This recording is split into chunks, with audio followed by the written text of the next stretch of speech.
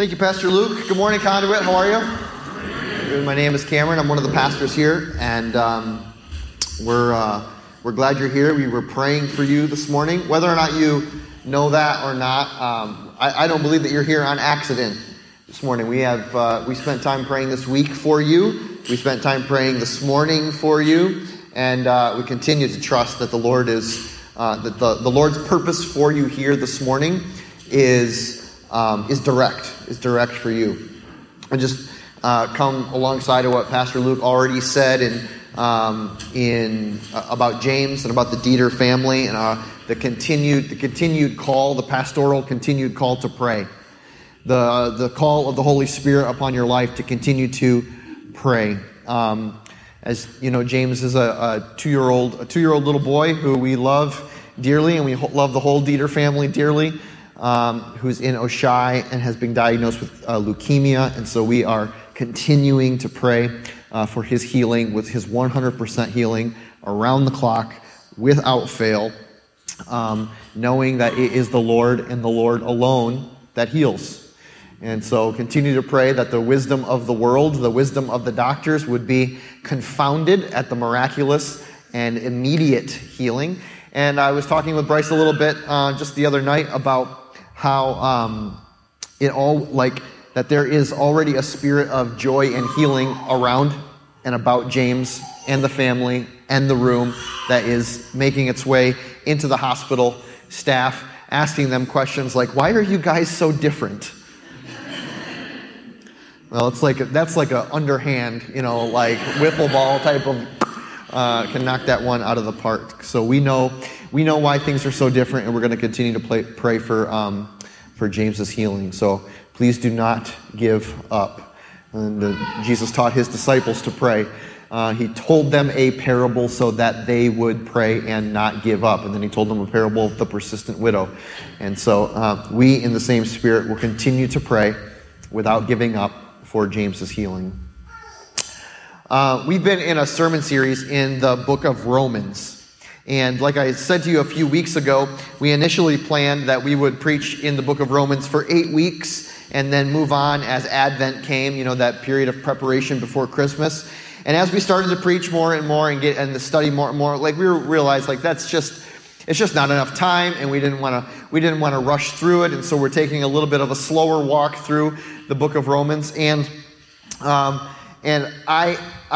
what I want to do this morning, actually, is take an even slower walk through the book of Romans than we were initially anticipating, and look back at the first 4 chapters of Romans, which we've essentially preached on already, and say, okay, what is happening here, and what has the Apostle Paul, who wrote this letter to the Roman church, the Roman believers, what has he been trying to say here, and why is it important for us to make sense of what he's saying? Because sometimes in some books of the Bible, for instance, if you were to open up to the very middle of your Bible, you're likely going to hit one of 2 books, either Psalms, which is the biggest book in the Bible, 150 chapters, or you might hit Proverbs, or you might hit something like Ecclesiastes or something like that. And what you're going to see is that it seems like those books kind of in the middle there, which we call the wisdom books, they exist in, for lack of a better term, these kind of short, rather pithy statements that that aren't necessarily connected to one another in a narrative story from chapter to chapter to chapter to chapter, right? So it's not like Psalm 1 is the beginning of the story and then Psalm 150 is the end of the story, right? There's not a continuous narrative other than the goodness of God, running through that. But there are books where there is a kind of a continuous narrative, and there is a kind of a starting point, and there is an ending point, and to lose track of that reality in your mind can bring a little bit of we can kind of lose ourselves in the grand scheme of what's being communicated in a book if we forget that there's a progression of, I guess you could say, argument, or a progression of conversation through those books.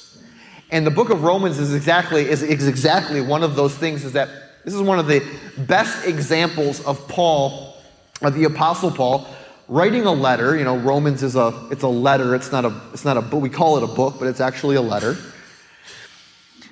Of the Apostle Paul writing a letter and building up to a couple kind of like crescendo points where the whole argument builds up, and then there's this hinge point, and then it builds up and builds up again, and another hinge point, and it builds up again, and another hinge point. And he does it several times, like 3 or 4 times.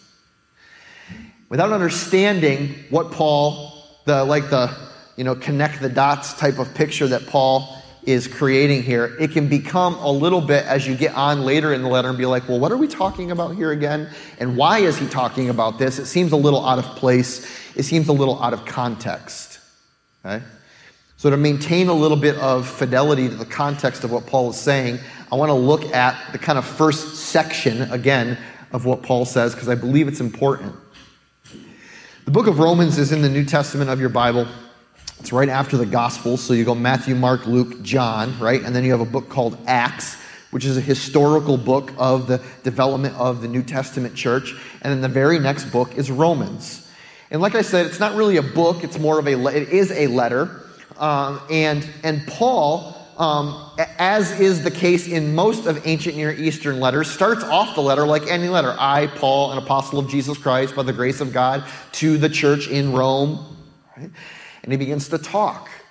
And one of the things that's interesting about the letter to the Romans is that in the very first 18 verses of the letter of the Romans, Paul just kind of lets the cat out of the bag right there at the beginning to say, this is what this message is all about. This is what it's all about. And so if there was any question whatsoever what the next 16 chapters of this book or this letter is going to be, I want to remove all confusion right away, and I want you to hear this loud and clear. Paul says in chapter 1 of the book of Romans, verses 16 and 18, he says, look, I am not ashamed of the gospel.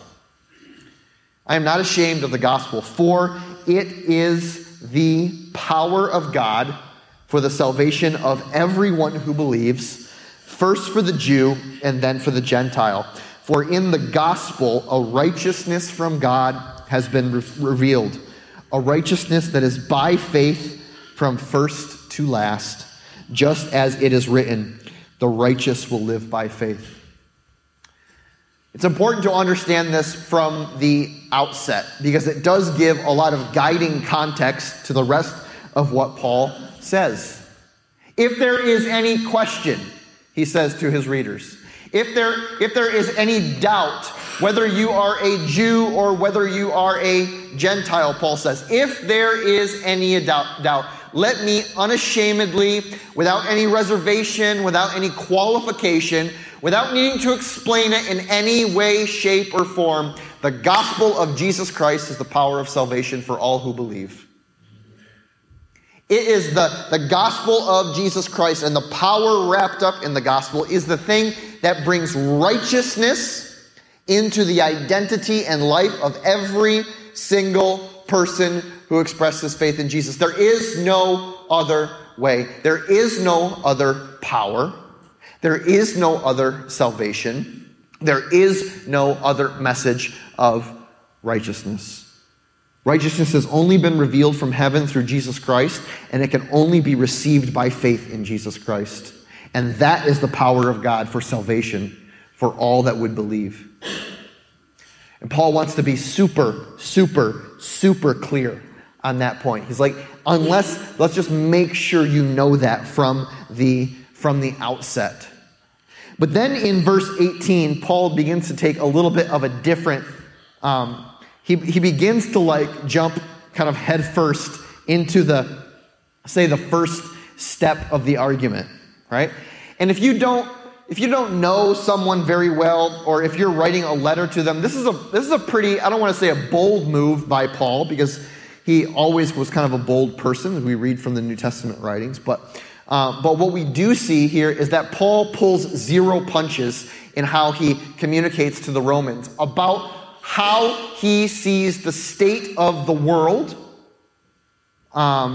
existing in the here and now, and how he sees God responding to what is going on in the world, and then how the world should respond to the way that God is responding to the things that are going on in the world, right? He basically just very clearly lays out the situation as he sees it. In verse 18 of Romans chapter 1, Paul says this. He says, listen, the wrath of God is being revealed from heaven against all godlessness and wickedness of those who suppress the truth by their wickedness. God's wrath here, he says, is being revealed against wickedness and godlessness in all of the world.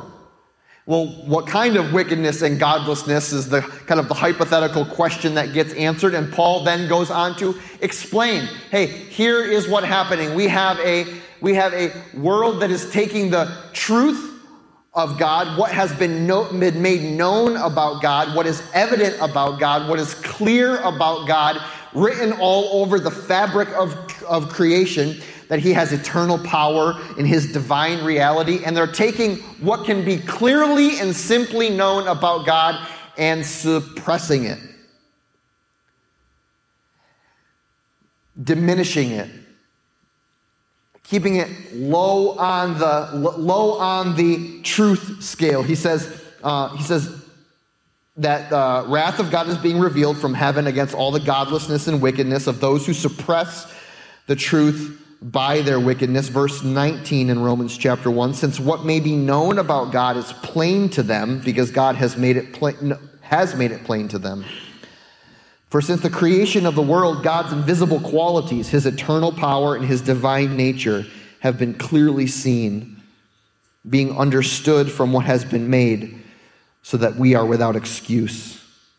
Verse 21, for although they knew God, they neither glorified him as God nor gave thanks to him, but their thinking became futile and their foolish hearts were darkened. And although they claimed to be wise, they became fools and exchanged the glory of the immortal God, for images made to look like mortal man and birds and animals and reptiles. Right? And so there was this that Paul was explaining, like, hey, here's what's going on, here's what's happening, right? That the truth, all that can be known about God, that he has made known about himself in the revealing of both his eternal power and his divine nature, his divine qualities. Even the most basic understanding that there is an eternal, powerful God who is divine, that in the wickedness and godlessness of the world seeks to continue to suppress and reject that truth, and instead elevate themselves above him through the worship of idols or through the worship of ourselves. And that in response to this suppression of truth, in response to this rejection of truth, in response to all that comes from it, that God actually responds to that. How does God reveal his wrath in the midst of, or in the presence of, wickedness and godlessness in the world? Well, there's two ways that Paul explains that God reveals or pours out his wrath upon wickedness and godlessness.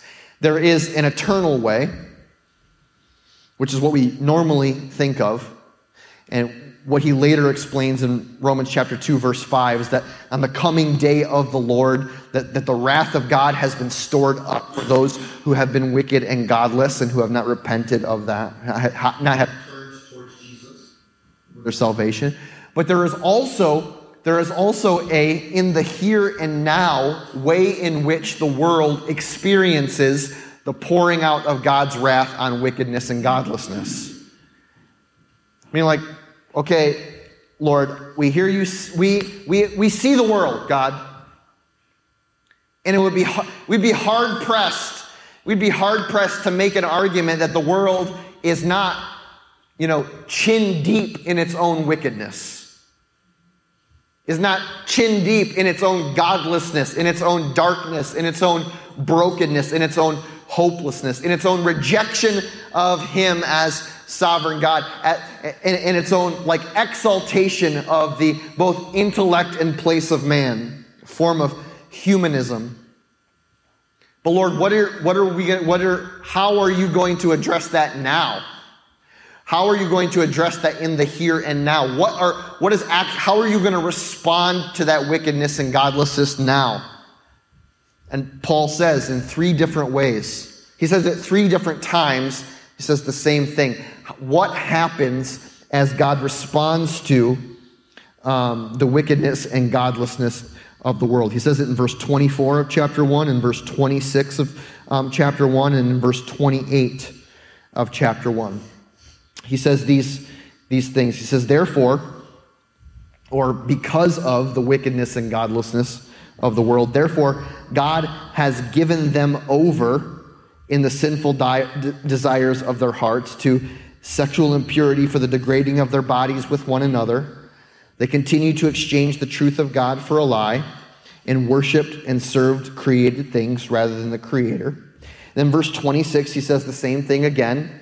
He says, because of this, God has given them over to their shameful lusts. And then in verse 28, he says the same thing again. Furthermore, since they did not think it worthwhile to retain the knowledge of God, he gave them over to a depraved mind to do what ought not to be done. And so in three different sections, in 3 different ways, but in saying the same thing, he was like, listen, there is a way in which God reveals his wrath and pours out his wrath in the midst of wickedness and godlessness being shed abroad in the world. And the way in which we experience the wrath of God in the here and now is that God actually actively removes his restraining grace that keeps us, you, I, the world, from falling headfirst into our sin. It says he gives them over to the sin that they so eagerly desire and are actually pursuing. No longer does the Lord's restraining grace lay upon their life, which keeps them from falling headfirst into sin. But now he removes that restraining grace, and their hearts are darkened and hardened towards the Lord as they fall headfirst into the thing that they have been pursuing all along. Now, Paul leaves no godlessness and no wickedness stone unturned here. It's not like he singles out one form of godlessness, one form of wickedness, one form of sin. Paul kind of makes the comprehensive list here in Romans chapter 1. If you look at it, it begins kind of in verse 26 and goes all the way through verse 32, essentially. He says, because of this, God gave them over to their shameful lusts. Even their women exchanged natural relations for unnatural ones. In the same way, men also abandoned natural relations with women and were inflamed with lust for one another. Men committed indecent acts with other men and received in themselves the due penalty for this perversion. Furthermore, since they did not think it worthwhile to retain the knowledge of God, he gave them over once again to a depraved mind to do what ought not to be done. And then they have become filled with every kind of wickedness, every evil, greed, and depravity. They are full here of envy and murder and strife and deceit and malice. They are gossips and slanderers, God-haters, insolent, arrogant, and boastful. They invent ways of doing evil. They disobey their parents. They are senseless, faithless, heartless, ruthless. And although they know God's righteous decree that those who do such things deserve death, they not only continue to do these very things, but they also approve of those who practice them. And so Paul does not he pulls 0 punches here. It's as if someone stepped up and be like, okay, well, I may be wicked and godless in this area, but I'm not in that area. He's like, oh no, that's on the list too. That's on the list too. It's like, okay, well, I'm good here, but I'm good over here. No, you don't get it. That's on the list too, right? It's almost like Paul had even fun with alliterating the list, right? They are senseless, faithless, heartless, ruthless, right? Envy, deceit, murder, malice, greed, gossip, slandering, God-haters, insolent, arrogant, right? And he just lays out the absolute, like, one of the most comprehensive descriptions of the way in which wickedness and godlessness produces its own fruit in the world around us.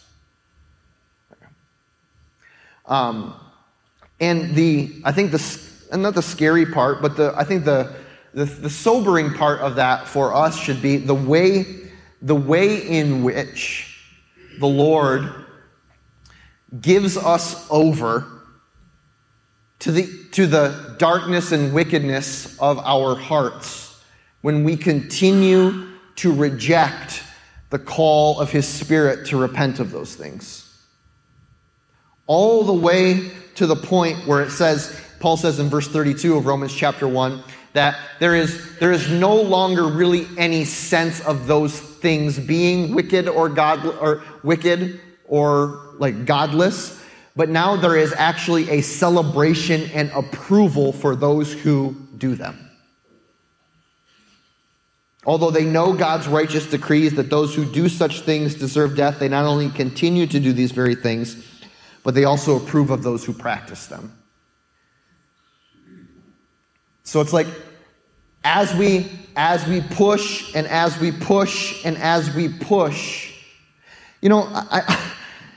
it's a little bit of an aside, but not really. It's like sometimes I wonder the tremendous destruction that I would have wrought in my life had God's grace not restrained me in the moment of desire for wickedness, godlessness, and sin.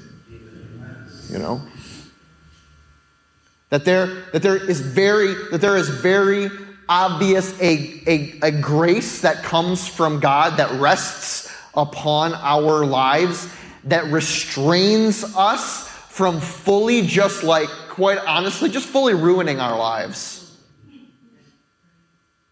Continued to restrain until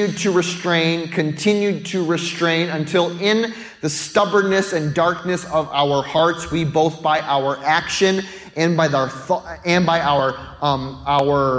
decisions, we say, Lord, I no longer desire your restraining grace. Allow me to do what it is that I want to do.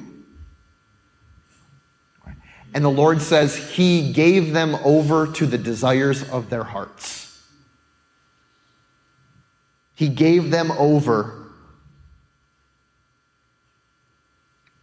to a depraved mind to do what ought not to be done. I mean, brothers and sisters, let us persevere in the prayer that the restraining grace of God would never be far from our lives, so that we would never lack the conviction of the Holy Spirit to repent when we're acting in wickedness. Because this is a key way that we begin to understand, am I walking on this path of wickedness and godlessness that's going to lead to destruction on my life? And the question that I would ask in response to that is, does the conviction of the Holy Spirit that rests upon your life, are there things in your life that you knew or know are sin, and at one time felt a great deal of conviction over,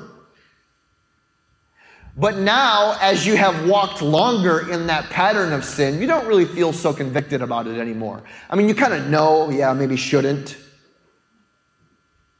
can't, I shouldn't do that, or I should do this. But the conviction that was once upon your heart and mind about that specific thing is now like, it's kind of like just in the background. It's just background noise of life now.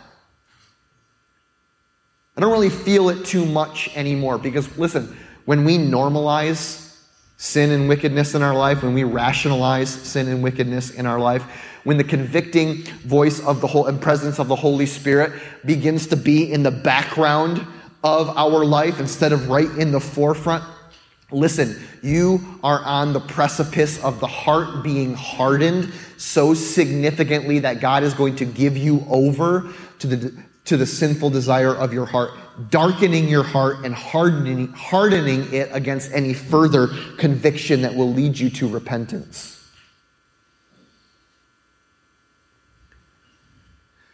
So the prophet Isaiah says to the people of Israel, today, if you hear his voice, do not harden your heart as you did in the day of wickedness. Turn to him in repentance. Today, if you hear his voice, do not harden your heart. Paul kind of forecasts what I think he was a pretty astute cultural man. And I think he knew even what his readers here would be anticipating as they were reading about all of these sinful people. Can you believe all those sinful people out there, church?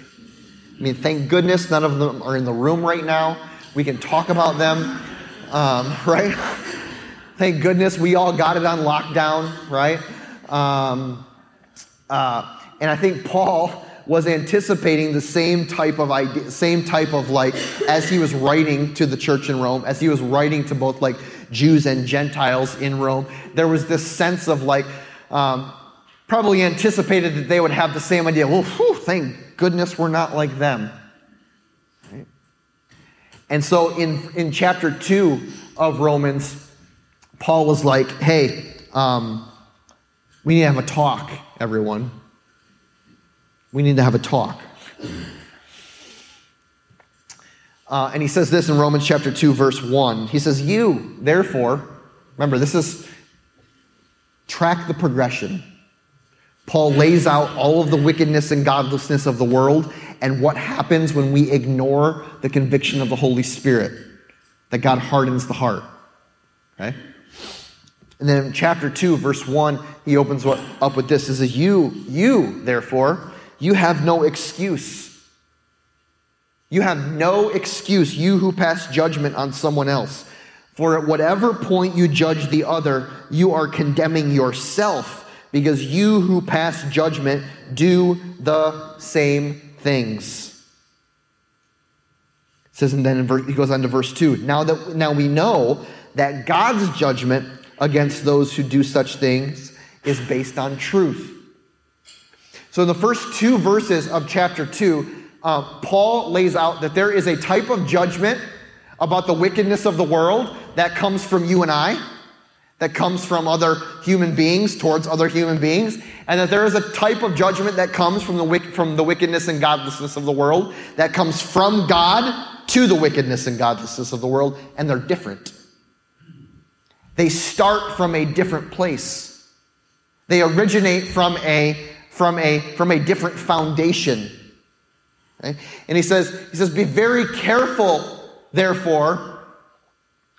Be very careful. And he, in fact, just says, hey, flat out, don't do it. Because any judgment that we would level against any other person ever can only be leveled from the foundation of our own hypocrisy. Because somewhere in the big list of chapter 1, you find yourself. You sit in that place as well. You, therefore, who pass judgment on someone else, at whatever point you judge the other, you condemn yourself as well. You see, what Paul says here is that we can only judge from a place of hypocrisy. We can only judge someone else from the place of our own hypocrisy. God's judgment comes from a place of truth. And if there is anyone who can, or anyone who should, or any foundation upon which judgment comes from, it should come from the place of truth, of which God owns every inch of that real estate. The only place that we can stand in judgment of one another is in a hypocritical spot. Because we have done the same things. We exist in the same place. We stand in the same offense to the heart of God. We are among the wicked and the godless. We are no different, Paul says. And what he goes on to say in the end of Romans chapter 2 is that we will not escape God's judgment of our hypocrisy, and hypocritical judgment is an active show of contempt for the riches of his kindness, tolerance, and patience that leads to repentance. It says it here, right here in the beginning part of chapter 2. It's very important that we see this, because this is not just, is this contextual to Paul's argument in the letter to the Romans and the conversation between a Jewish person and a Gentile? Absolutely, it's contextual to that. But lest we think that what is contextual to the Romans is not applicable to us, we stand in dangerous ground if we can't see that application. Because look at what Paul says here. We'll read it one more time. Chapter 2 of Romans 1 through 4. Okay? You therefore have no excuse, you who pass judgment on someone else. For whatever point you judge the other, you are condemning yourself, because you who pass judgment do the same things. Now we know that God's judgment against those who do such things is based on truth. Okay, so we get the 2 points. Our judgment can only be from the foundation of our own hypocrisy, because we do those very same things. Now we know that God's judgment against those who do such things is based on truth. All right, well, his judgment of those things is much different than our judgment of those things. God stands in the place of judgment. We stand in the place of hypocrisy. And so then he explains it in verse 3. So you, a mere man, when you, a mere man, pass judgment on them, and yet do the same types of things, do you think that you will escape God's judgment? I have a rhetorical question here. All right? Basically saying, you will not escape God's judgment from standing in the place of hypocritical judgment over other people. You won't escape it. And furthermore, he says this about those who stand in a place of hypocritical judgment over others, is that they actually show contempt for the what? For the riches of his kindness, for his tolerance, and for his patience. Not realizing that God's kindness is what leads people towards repentance. And so when we stand in hypocritical judgment over someone else, we actually are showing contempt, not just to them, but we're showing contempt to the gentle, patient, and kind ways in which God leads people from wickedness into repentance. Like, it's almost like we want to wrestle control away from the way in which God leads people back to himself. He's like, hey, Lord, I don't think you understand this. Let's be a little less gentle, a little less patient, and a little less kind with these wicked and godless sinners. Let's bring them right to their knees, Lord. And what Paul is saying is like, what don't you get about this, bro? What don't you understand here? You're showing contempt for the patience and kindness and gentleness of the Lord that led you to repentance, and now is active to lead others there as well. One of the things that it may be easy to miss in this is that Paul in Romans he's really addressing this to kind of he's addressing it to kind of two separate crowds of people here. Okay?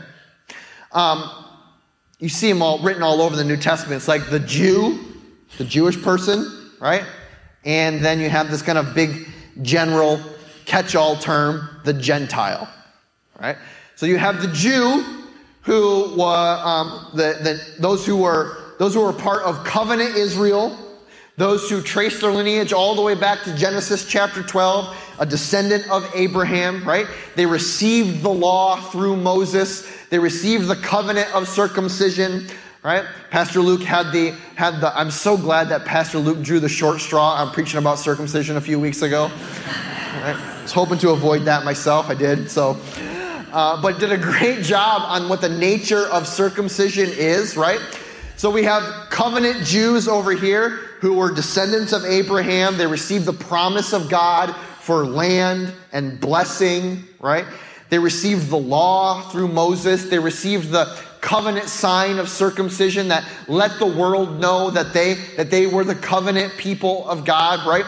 And in this what kind of took over both in the spirit of Israel and the heart of Israel at that time was a superiority over Gentile people or anyone who was not a Jew. There was kind of a moral or spiritual superiority that they kind of wore as kind of like a cloak. Like, well, we have the law, and we have the prophets, and we have circumcision, and we are children of the covenant. We are God's special people. If you're in our Wednesday Bible study this past week, we talked really deeply about what it meant actually to be a part of the covenant people of Israel. And was part of being the covenant people of Israel, was it like you're special, more special than everyone else? I love you more than everyone else? It was not that. But that God's covenant initially with the people of Israel was a covenant not of special blessing, but of special responsibility. You will be my people. I will bless you so that you may be a blessing to the nations of the world.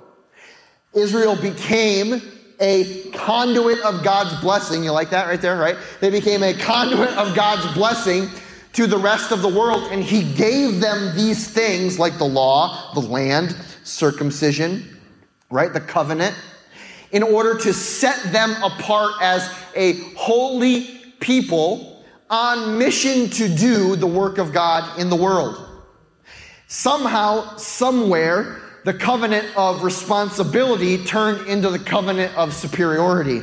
And now I am a Jew, and I have the law, and we are God's special people. And so Paul's really talking about all these sinful Gentiles. Couldn't possibly be talking about us because, hey, look, we got the law. We got circumcision. We got the covenant. We got all these things, and we're good. We're fine. I don't got to worry about anything else here.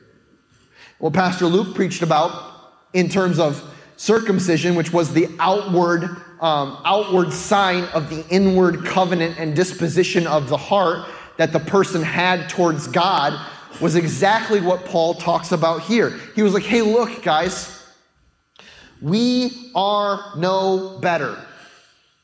Jews are like, we're the chosen people. We have all of these things. We have the sign of circumcision. We have a special kind of relationship with God. Thank goodness. And what Paul says in response is this. In Romans chapter 2, verse 17 through 23, he says this.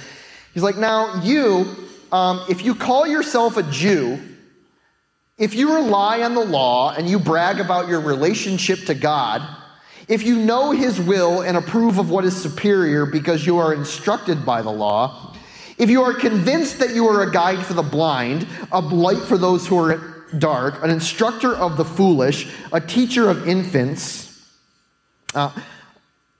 because you have the law and the embodiment of knowledge and truth. Verse 21, you who teach others, do you not teach yourself? You who preach against stealing, do you steal? You who say people should not commit adultery, do you commit adultery? You who abhor idols, do you rob temples? You who brag about the law, do you dishonor God by breaking the law? As it is written, God's name is blasphemed among the Gentiles because of you. What Paul says here is this. Essentially, he was like, hey, look, you brag about being superior to the Gentiles because you have the law and you're a teacher of the law. but your hypocrisy is so written all over your life that the Gentiles actually blaspheme the name of God because they couldn't possibly take you seriously. Your hypocrisy is so rampant throughout your life that no one would ever believe, despite you having the law, despite you being circumcised, that you actually follow the Lord in your heart. And so he goes on to say, he was like, listen, the Gentile sinner who does not have the law, who is not circumcised, who is not part of the covenant people, is more righteous when they follow the Lord with their heart than the Jewish person who has all of those promises, but just says, I don't need to follow the Lord because I have all of those things. He was like, it is the ungodly Gentile who seeks after the heart of God that is more righteous than the godly Jew who says, I have no need to follow after the heart of God because I have all of the promises of my forefathers. What does Paul essentially say? You cannot fool the Lord. He sees your heart. You cannot wiggle your way out of the disintegration between the inward place of your heart and the outward expression of your action. The Lord sees it all. You're not fooling him or anyone else. Even the Gentiles know. Says that, right? Even the Gentiles can see that, and they essentially blaspheme the name of God because of your hypocrisy.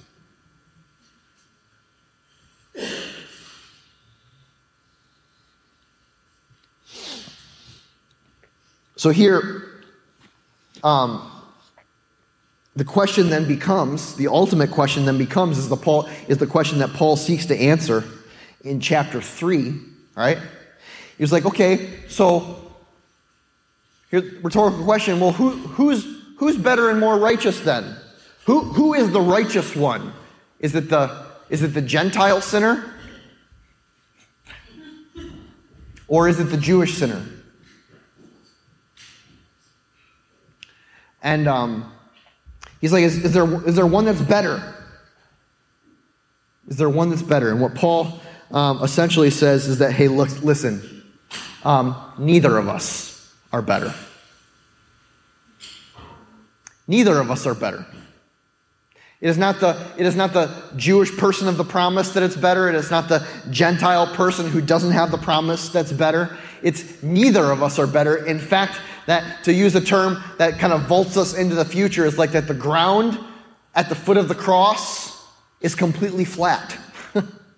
And we all stand on the same ground, and we all stand in the same place. He says this in Romans chapter 3, verse 9. He says, what shall we then conclude? Are we any better? Not at all. We have already made the charge that Jews and Gentiles alike are all under sin. As it is written, Paul says, there is no one righteous, not even one. There is no one who understands. There is no one who seeks God. All have turned away. They have become together worthless. There is no one who does good, not even one. Their throats are open graves. Their tongues practice deceit. The poison of vipers is on their lips. Their mouths are full of cursing and bitterness. Their feet are swift to shed blood. Ruin and misery mark their ways. The way of peace they do not know. There is no fear of God before their eyes. And what Paul aims to do here is say essentially this. He was like, listen, in case you feel like you didn't fit into one of the places of wickedness and godlessness, let me make it all clear. There is no one righteous, not even one. There is no one who seeks God. All of our throats are open graves, Paul says. We are all standing in a place of desperation. Paul says in Romans 3, verse 20, therefore no one will be declared righteous in his sight by observing the law. There is nothing that we can do good enough to be declared righteous in the sight of God. Rather, through the law, we just become more and more conscious of our own sin. We have no way whatsoever of being made righteous before God. We only have wickedness. If we are going to be declared righteous or have any righteousness whatsoever, it's not going to be ours, and it's going to come from something it's not going to come from something that we have done.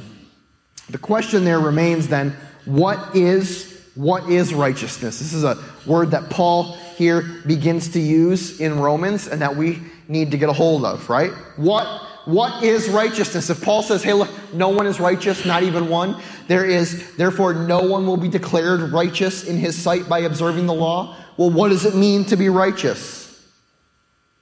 Does it just mean to be good? To be more good than it is to be bad? If that God were to make a list of all the good things that we did and God were to make a list of all the bad things that we did, that the good list would be longer than the bad list, is that what it means to be righteous? Does it mean to be righteous that we just go to church more than we don't go to church, or we're more generous more than when we're greedy, or we just end up doing more good than we do bad? Is that what it means to be righteous? That is not what we believe that righteousness is or believes, right? What is righteousness? Well, righteousness is tied closely to this word that we see in Scripture called justification. Both of these are legal terms. They come from like the legal dimension, and they're used to explain a kind of a spiritual condition that we receive through the grace of God. Being righteous or being justified or justification is the legal way of saying the person standing before me has been declared not guilty. The judge is declaring them not guilty. What's interesting here is that it is not the judge saying they didn't do anything wrong. That's not what it is. What it actually is, it's looking over top of and around and behind what we know about the conduct and declaring them as an identity of who they are, righteous, not guilty. It's not, okay, you've been really good. You have earned your not guilty. You have earned your justification. It's not it at all. It's out of my own choice, I look past the conduct of your life and I place upon you the identity of being not guilty, of being righteous. And what Paul says here, he was like, hey, look, I want you to all know, none of us are that way. None of us are not guilty. None of us are right before the Lord. All of us have been made unrighteous, wicked, godly. No one is righteous, not even one. So the natural question that we all have for Paul, and I'm like, Paul, I'm going to stop reading this letter, bro. Like, this is not like, how about some encouragement here, right? How about like, where's the good news, Paul? Where's the good news of this? But understand, right, that like, there is no good news of the gospel without the bad news of our wickedness. There is no good news about the future that we have in Jesus Christ if there is no bad news about the state that I stand in before the Lord as guilty. There is no good news. So if Paul is going to be a man that goes forward proclaiming in an unashamed way that the gospel of Jesus Christ is the power of salvation for all who believe, he better set the foundation of hey, look, you need the gospel of Jesus Christ for your salvation because you can't get it on your own. You're not going to earn it on your own. There's no amount of abiding in the law that's going to get you there. And so this is where this is the first hinging point in the book of Romans. Chapter 3, verse 21. Things change dramatically here. And he says, therefore, but now, right? No one is righteous, not even one. No one will be declared righteous by observing the law. But now, a righteousness from God, apart from the law, has been made known, to which the law and the prophets testify.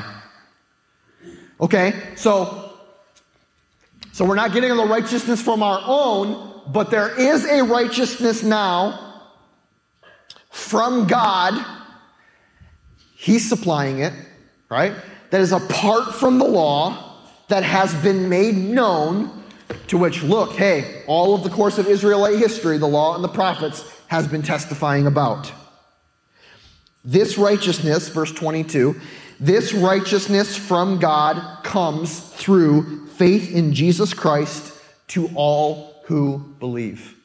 There is no difference, for all have sinned and fallen short of the glory of God and are justified, made not guilty, right? Are justified freely by his grace through the redemption that came by Christ Jesus.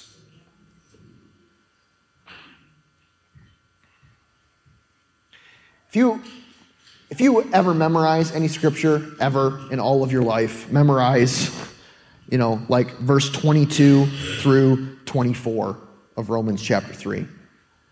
This righteousness from God comes through faith in Jesus Christ to all who believe. There is no difference, for all have sinned and fallen short of the glory of God and are now justified freely by his grace through the redemption that came by Christ Jesus. Now listen, verse 25.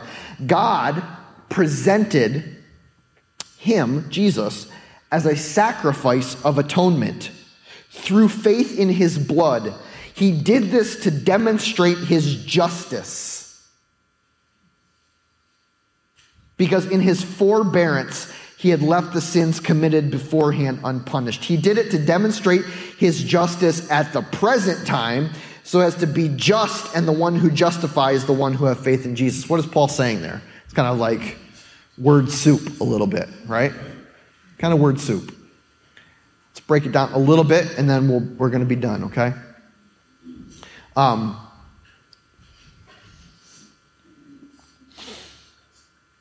The righteousness of God, right? Let's talk about it this way. How is righteousness, how is right standing in my life achieved? How is my not guilty identity achieved in the presence of God?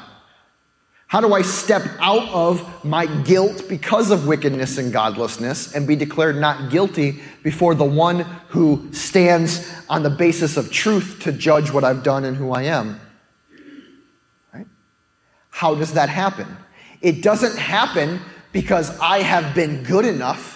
It doesn't happen because I have worked hard enough. It doesn't happen because somehow I have produced it myself, right? The righteousness of God, or the right standing before God, has been given to me as a free gift of God's grace through the redemption that was earned for me through the shedding of Jesus' blood. For the atonement of my sins on the cross.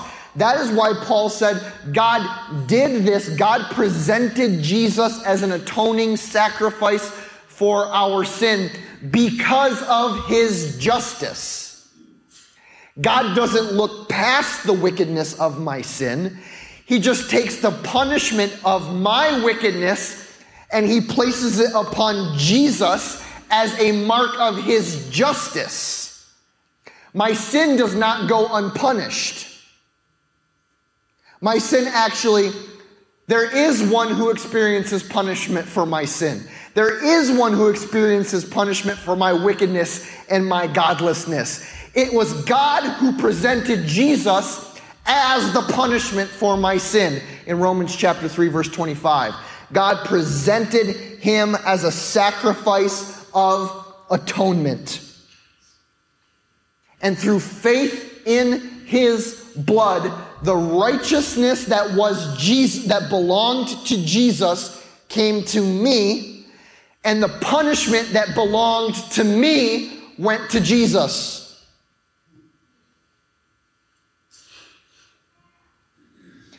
Jesus took my place. I took his place.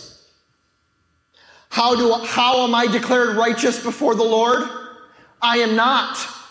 Jesus is declared righteous by the Lord. And then Jesus takes his righteousness and gives it to me, Paul says, by faith.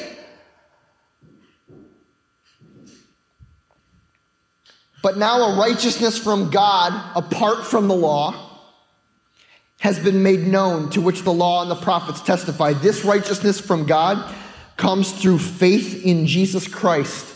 To who? To all who believe. There is no difference, Paul says. For every single one of us has fallen short of God's glory and are justified, declared not guilty, freely by his grace through the redemption that came through Christ Jesus. There is nothing good in me. There is nothing good in me except Jesus. Period. I have no righteousness of my own. Right? The word says that my righteousness is like filthy rags. Right? I have no righteousness of my own. There is nothing good in me except Jesus, who I have received through faith. And it is only through the free gift of Jesus Christ that I am now made righteous and justified before the Lord. Not of my own doing, not because of my adherence to some moral code or ethical code or spiritual code, not because I've done more right than I've done wrong, not because I come to church every single Sunday, not because I'm super generous, not because I don't kick the dog, not because I don't yell at my kids, right? That any righteousness or good that I have within me is because that I have trusted that, yes, my life is full of wickedness and godlessness. I cannot solve this problem on my own. And a judge that stands upon the truth looks down upon me in judgment and says, the only righteousness that you could ever receive is the white righteousness that I provide for you through the gift of my Son, who I have offered as an atoning sacrifice for your sins. The decision is yours.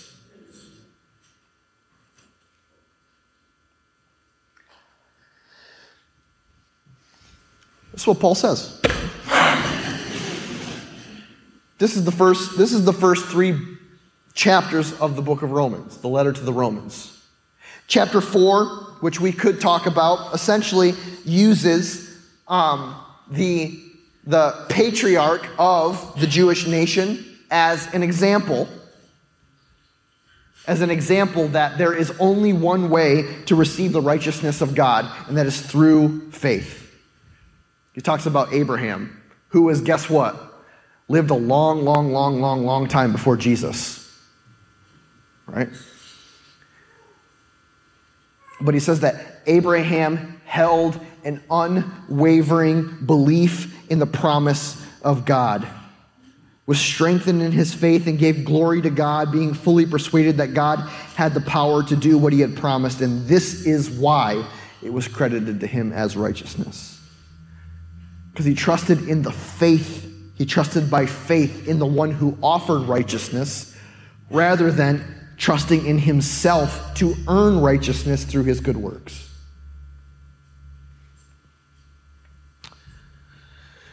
Next week, we have this other shifting or hinging point in the book. Romans chapter 5. Paul spent the first 4 chapters saying, hey, this is your condition. This is how the sacrifice of Jesus Christ changes your condition. Okay, now that you have been justified, now that you have been declared righteous, now that you have been declared not guilty, what now? How does that change the trajectory of the life that you live now? What changes, therefore, now? Well, therefore, since we have been justified through faith, we have peace with God through our Lord Jesus Christ. And we have all kinds of other things, too. We've gained access into the grace that we now stand. We rejoice in the hope of the glory of God. And not only rejoice in the good things, but we have so much hope in the glory of God in our lives after being justified through faith that we will rejoice in our sufferings. Because we know that our sufferings are not they are not an end in of themselves, but they have the purpose of producing something in us that God would not do otherwise. Character, hope, faith, perseverance. They're developing something in us. I'm preaching the sermon from next week. I got to stop.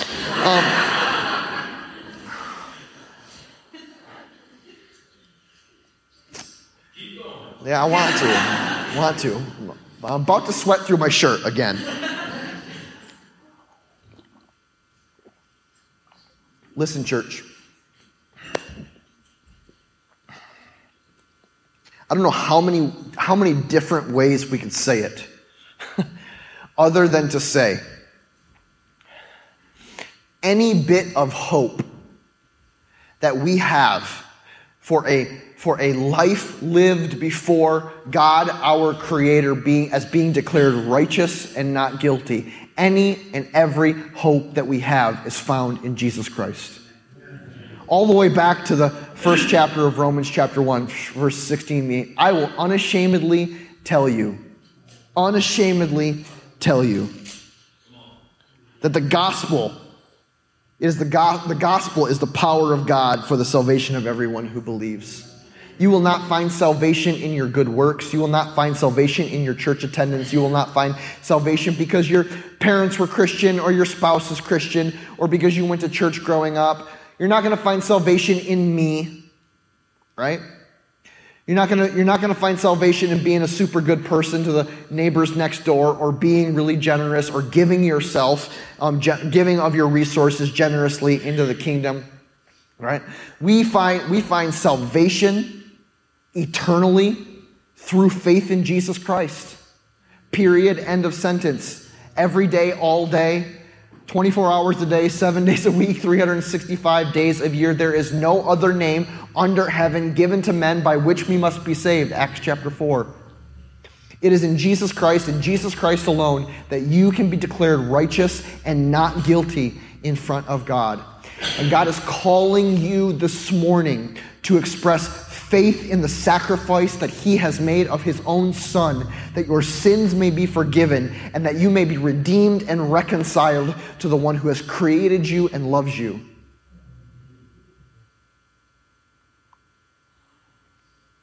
And so the altar of invitation remains open for that. It is not something that you need to respond to only or can only respond to on Sundays in the time in which you hear some dude just talking about it, right? But every time you feel and sense the conviction of the Holy Spirit on your life, you feel deep down in your gut, right? The Lord is calling you unto Himself. Do not harden your heart as in the days of rebellion, Isaiah says, but turn to Him and repent. One of the beautiful things about the ministry of the church, and I don't just mean the ministry of Conduit, but I mean the ministry of the saints, all those who express faith in Jesus Christ for the forgiveness of their sins, is that we often have these ordinances or these sacraments where we demonstrably show and proclaim the gospel in actual, like, physical things, right? It'd be like It'd be like an object lesson for children. Like we are children in our spirit before the Lord. All right?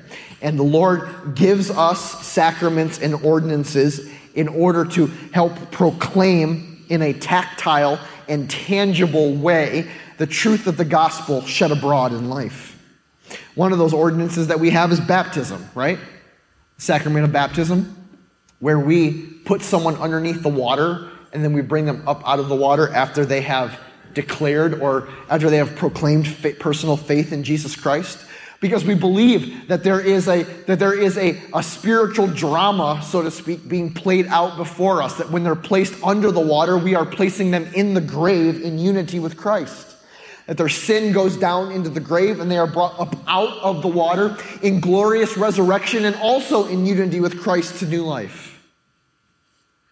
It's not without its eternal meaning and significance in the heart of that person, but it's also not without significance and meaning for us as we stand before the Lord and witness again the proclamation of the gospel when someone dies to their sin and raised to new life with Christ. But we also have the same thing when we come to the communion table. We have the same proclamation, the same tactile demonstration of the power of the gospel, the tenets of the gospel, where we take the bread and we take the cup and we proclaim over them and through them the broken body of Jesus Christ and the shed blood of Jesus Christ for the forgiveness of our sins. And then we come forward as both a body but also as individuals in an expression of our own personal faith at the sufficiency of and the perfection of the sacrifice of Jesus to forgive our sins and make us just and right before the Lord. And so it's not a meaningless exercise. It's not a meaningless practice, but also understand that the simple act of taking communion, the simple act of being put under the water of baptism is not the thing that saves us. Right? Because what did Paul say to the Jews about the nature of circumcision? You can be circumcised on the outside of your body all that you want. It means nothing if your heart is not turned towards the Lord in pursuit of Him. Right? And as the same is true here, and the same is true in baptism. You can come forward to receive the elements by faith, but the elements save you no more than bread and juice could save you.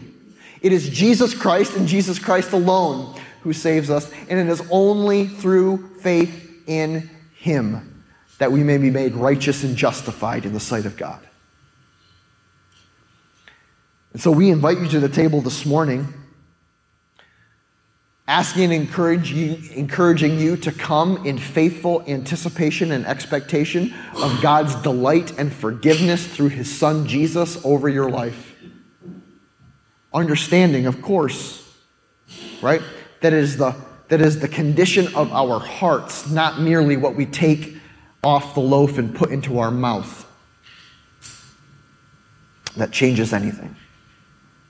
Therefore, I urge you, brothers and sisters, in view of God's mercy, to offer yourselves as living sacrifices, holy and pleasing to God.